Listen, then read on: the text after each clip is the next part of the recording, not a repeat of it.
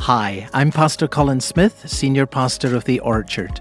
We're a church that loves the Bible, and this podcast features sermons from pastors at each of our 6 locations. Our prayer is that these messages will help root you in the Word of God, nourish you in the gospel of Christ, and help you to bear the fruit of the Spirit. Here's today's message. One day not too long ago, I was sitting in my car. It was parked. I was enjoying some fresh coffee, some fresh Joe. I was reading something important. I had the car running. And when I was done with the document, I put it aside, took another gulp of Joe, and then I pressed the gas to get going. But I didn't move a single inch. All I heard was vroom. That's because I never put the car in drive. It's funny, right? I put my foot on the gas prematurely. I never engaged the transmission before putting my foot on the gas. How many people have done that before? It's okay, be honest. We talked about lying last week. Saw a lot of hands, but not everyone has done that, but all of us have done something similar, not with a vehicle. At some point in life, all of us have prematurely spoken while our brain was still in park. That's a glimpse into what the Bible calls hasty speech, or that hasty tongue. Last week we talked about using our tongues deceitfully, but today we're shifting gears to talk about the danger of using our tongues too quickly to be thoughtful or wise. Anyone need help with that? Anyone know someone who needs help with that?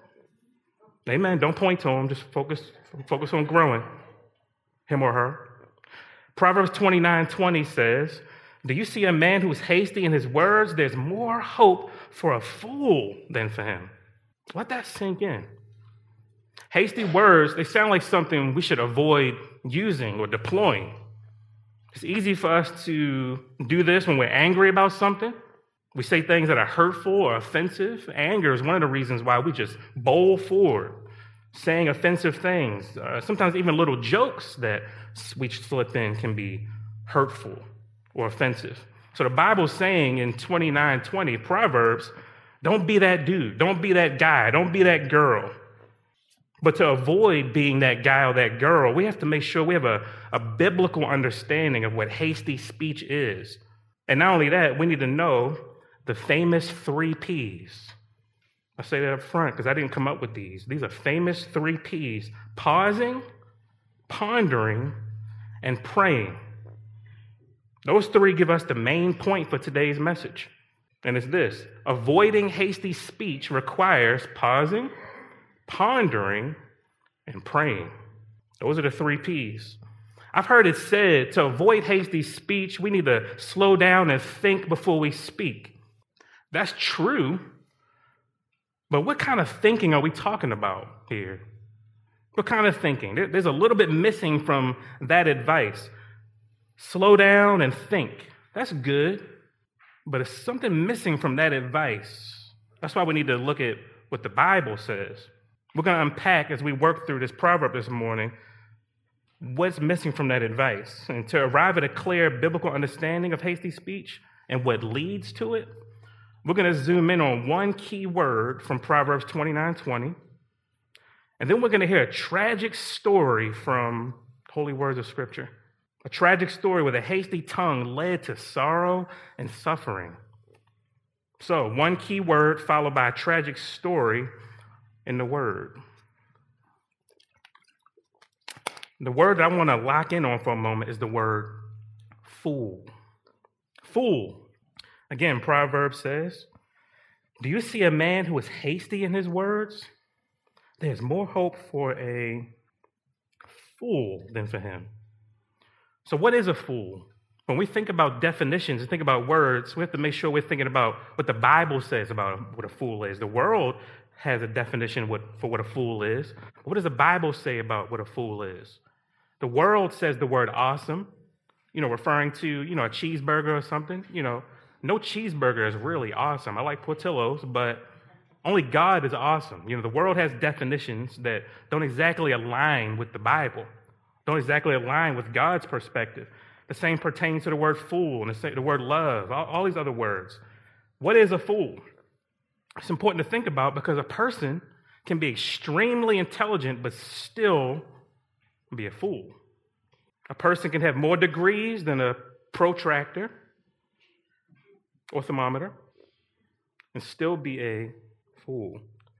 So a person can have a master of mathematics, rocket science, business. They can be a master in law, chemistry, molecular cell biology, and astronomy. Can be a master of all those things and still be a... So the question, to kind of think about this, why do super smart people still commit crimes? Something's missing.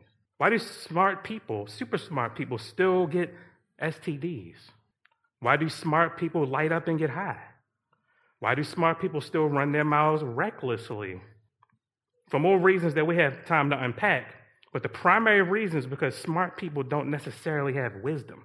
Wisdom and intelligence aren't the same. To be foolish is to operate then as if God doesn't exist. That's the core of foolishness. Operating as if God doesn't exist, that's something Christians are still capable of, even though we know the truth. Psalm 14:1, look what the Bible says. Psalm 14:1, the fool says in his heart, there is no God. They're corrupt. They do abominable deeds. There's no one who does good. So fools ignore or suppress the truth about God's existence every day. A fool's lifestyle, a fool's conduct, a fool's conversations, they stem from a monumental lie that they tell themselves. They say in their heart, the fool says in his heart, there is no God. But the reality is, there's no excuse for living as if God doesn't exist. Apostle Paul, sharp man in the word, he said in Romans chapter 1, look what the Bible says. For what can be known about God is plain to them, because God has shown it to them. For his invisible attributes, namely his eternal power and divine nature, have been clearly perceived ever since the creation of the world, ever since the beginning, in the things that have been made. So they're without excuse. So there's no excuse for anyone to say that there's no God after seeing the sun, after seeing the stars, the moon, the Grand Canyon, deserts, oceans, yourself in the mirror. To say and live like there's no God is foolish. There's no excuse for it. In other words, in the Old Testament, the word fool is translated, don't be offended here, stupid fellow or dullard. So let's hear Proverbs 29:20 again, with the profile of a fool fleshed out and inserted into the proverb. Listen to this. 29:20. Do you see a man who's hasty in his words? There's more hope for a stupid fellow than for him. Do you see a man who's hasty in his words? There's more hope for a dullard than for him. Do you see a man who's hasty in his words? There's more hope for someone who says in his heart there is no God than for him. It's foolish to ignore God's holy existence. It's foolish to operate without God's holy instruction. But that's precisely what hasty speech stems from. That's the point. A hasty speaker doesn't pause to acknowledge God's presence, doesn't pray, doesn't ponder if God's word is in alignment with what's about to come out of their mouth. Avoiding hasty speech requires pausing, pondering, and praying, the three famous P's. So if you're following here, Proverbs tells us that when we don't pause, ponder, and pray before we speak, there's more hope for a fool than for us. Because at least a fool knows how to just be quiet and zip it sometimes. Proverbs 17:28 says, even a fool who keeps silent is considered wise. When he closes his lips, he is deemed intelligent. So at least a fool is able to pause, something that the hasty tongue never does. We need to pause, ponder, and pray before we speak. So when we're angry, for example, we don't cease to believe that God exists, but we begin to operate as if he doesn't when we just bowl forward with hasty words. When we're angry and we have a tendency to say things that are hurtful that we can't get back. One of the things I think, when I think about Adam and Eve before the fall, They never argued. They never said hurtful things to one another. What a beautiful marriage. Before the fall, Adam and Eve, they never said a hasty word to one another. Temptation can take our focus off of God too and cause us to say things that are hasty without pausing, pondering, and praying. When King David was up on the roof watching Bathsheba bathe, temptation was intense. So it wasn't anger, now it's just intense temptation. The wise king then did something foolish, right? He didn't stop believing in God's existence, but he sure ignored it for a moment, didn't he? He didn't pause, he didn't ponder, he didn't pray. With haste, he commanded his men, bring her over here. Hasty words, which led to a tragic story. But that's not the story that I want to briefly share. The story that I want to bring up is in Judges chapter 10 and 11, where there's a man who, for the sake of religion, killed his daughter. His name's Jephthah. Many of us know this story, but for those who don't, all of us, tune into this, because there's a crucial point that I want to make at the end that derives from the story, that tells us what's missing from the advice to just slow down, pause, slow down, and think before you speak. There's something missing from that we find unpacking at the end in this story. This guy's name's Jephthah.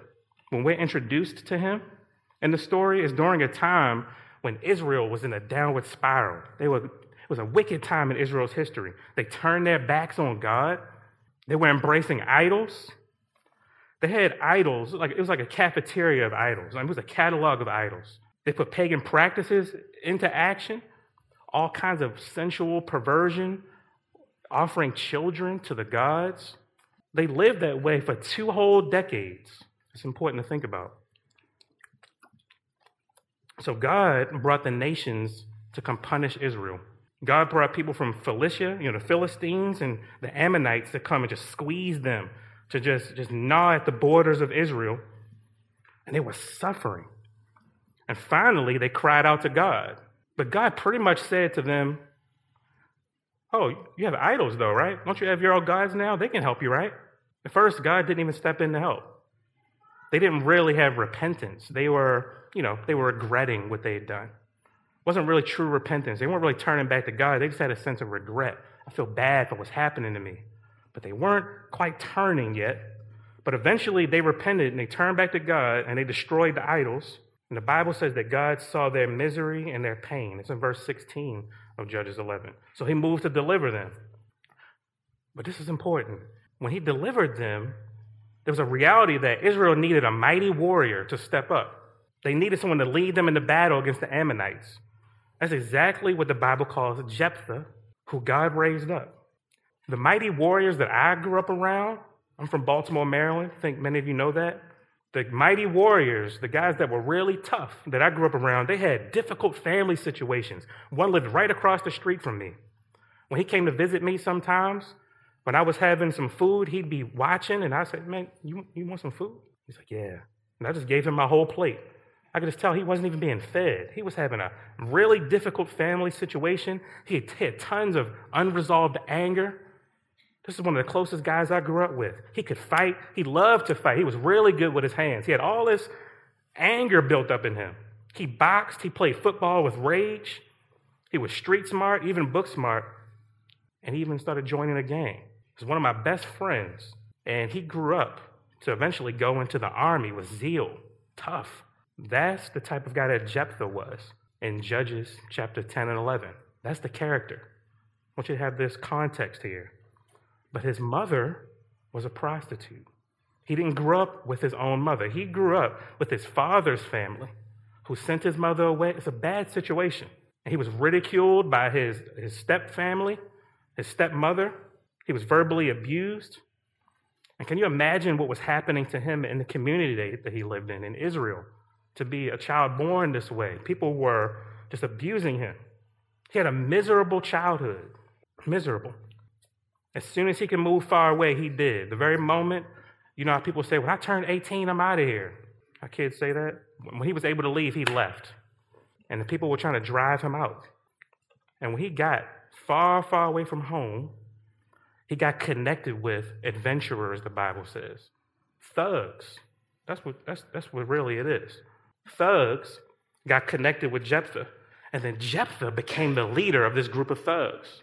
Guys that lead gangs, they're tough. They have to fight to get to the top, and they have to fight to stay at the top. They have to be smart to lead a gang, and that was Jephthah. So over time, as years went on, he eventually had a daughter. His name was spreading. Jephthah became a legend. People were hearing about all of his exploits. So the time came for Israel. They had like a committee. We got to appoint some leader to help us beat the Ammonites. We got to get out of this iron fist that we are under with them. Who is going to help us beat them? And guess whose name kept coming up over and over again? Jephthah. A committee went up to beg Jephthah to be their leader. The same folk that mistreated him and wanted him out of town now are coming to him, begging him. Can you imagine what that felt like for him? Judges 11:7, look what the Bible says. It says, "But Jephthah said to the elders of Gilead, 'Did you not hate me and drive me out of my father's house? Why have you come to me now when you're in distress?'" Same thing God said to Israel. "Oh, now you want to come to me?" So Jephthah eventually signed the deal before God, and he became their leader. So Jephthah then tried to reason with the Ammonites. Hey, this is our land. God gave this to us. Your God gave you your land. He was trying to appeal to them. But the king of Ammon, the Ammonite king, he felt like he had the upper hand. So he didn't want peace. No peace. It's wartime. So the Spirit of God came upon Jephthah and led him to a major victory. And he became just this victor in Israel. And he comes back home to people chanting and celebrating. It's a great story, how a kid from the ghetto becomes a hero of a nation. This is in the Bible, in Judges, chapter 10 and 11. Read it on your own when you have a moment. But before Jephthah went into battle, this was just a great story, but he slipped up big before this battle. He made a vow to the Lord. He exercised the hasty tongue before the Lord. Look what the Bible says in Judges 11:29-31. Let's look at this. It says, "Then the Spirit of the Lord was upon Jephthah, and he passed through Gilead and Manasseh, and passed on to Mizpah of Gilead, and from Mizpah of Gilead he passed on to the Ammonites. And Jephthah made a vow to the Lord and said, 'If you will give the Ammonites into my hand, then whatever comes out from the doors of my house to meet me when I return in peace from the Ammonites shall be the Lord's. And I will offer it up for a burnt offering.'" A burnt offering. So it's hard to imagine what he thought would be coming out of his house. I don't think animals were coming out of his house. This was a rash vow that this man of God, a man who had faith, made to the Lord. And then when he came back from battle, in verse 34, look what the Bible says of chapter 11. It says, "Then Jephthah came to his home at Mizpah, and behold, his daughter came out to meet with him with tambourines and with dances, so excited to see Dad, embracing Dad, you won the victory. She was his only child. Besides her, he had neither son nor daughter." And with tears, he has to tell his little girl, "I've promised God that I'd sacrifice you." And then she said, "If you made a promise to God, you got to keep your promise, Dad. Just give me some time to be with my friends. Let me hang out with my friends a little bit before I die." So he's mourning now. This hastiness is now leading to his mourning. She's never going to be married. She's never going to have children, what every woman in Israel wanted. It's mourning now. There's sorrow and suffering happening because of a rash word without pondering, praying, and pausing. When she came back, Jephthah sacrificed her to God. Hasty speech led to sorrow and suffering. I know this is extreme, but on a different scale, it's the same thing we can expect when we speak with haste. Look what Judges says in 11:39. The Bible says, "And at the end of 2 months, she returned to her father, who did with her according to his vow that he made. She never had known a man since she was a virgin. She never got married. And it became a custom in Israel. This was so flagrant that no one ever forgot it. Every year, they remembered this.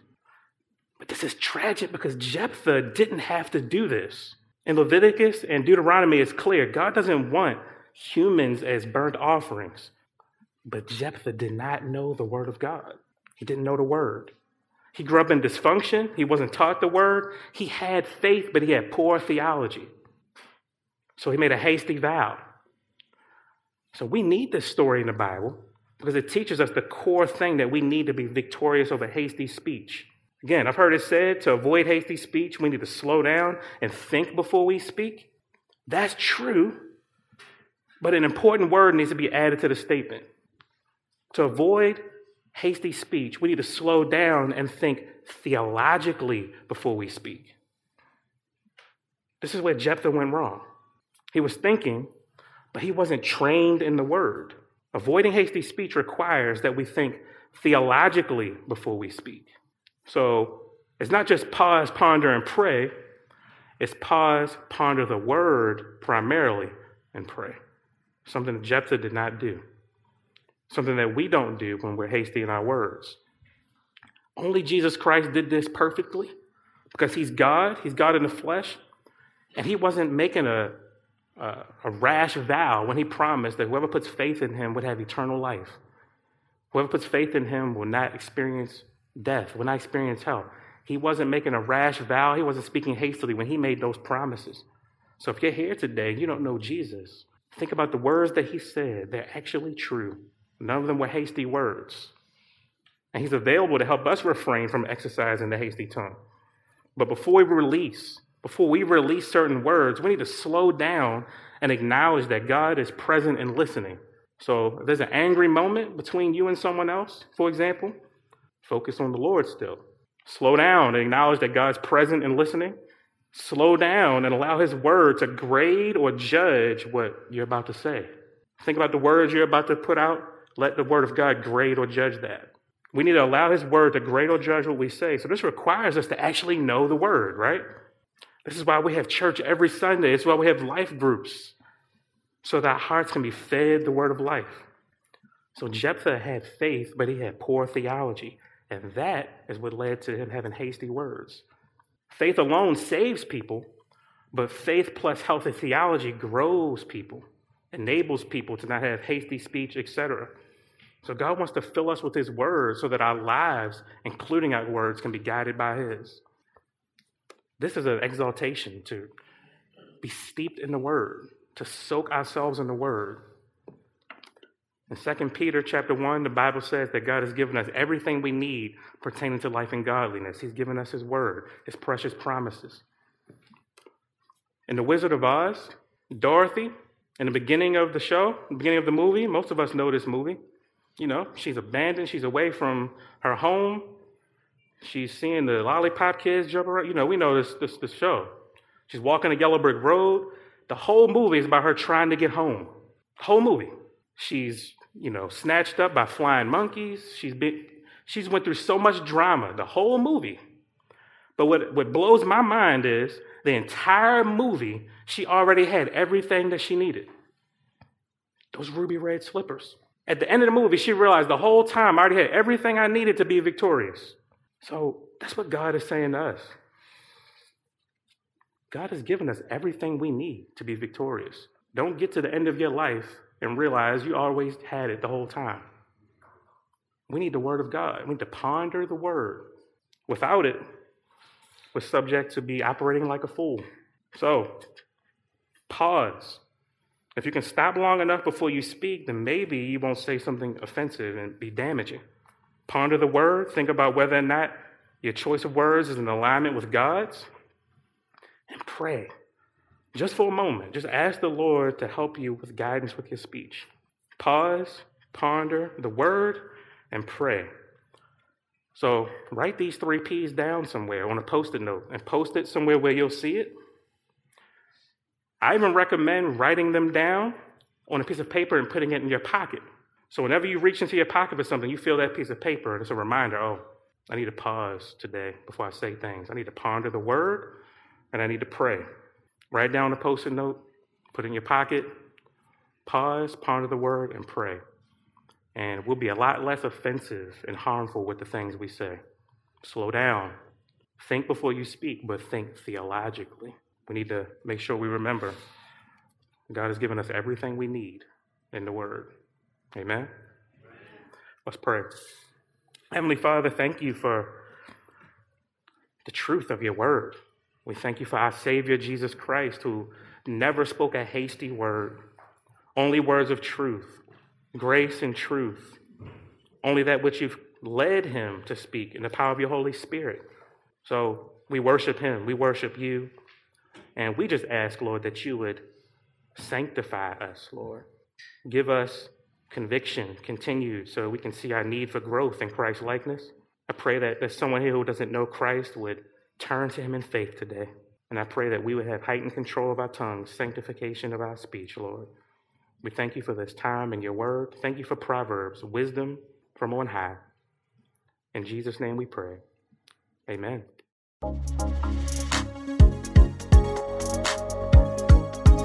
Thank you for listening to the Orchard Sermon Podcast.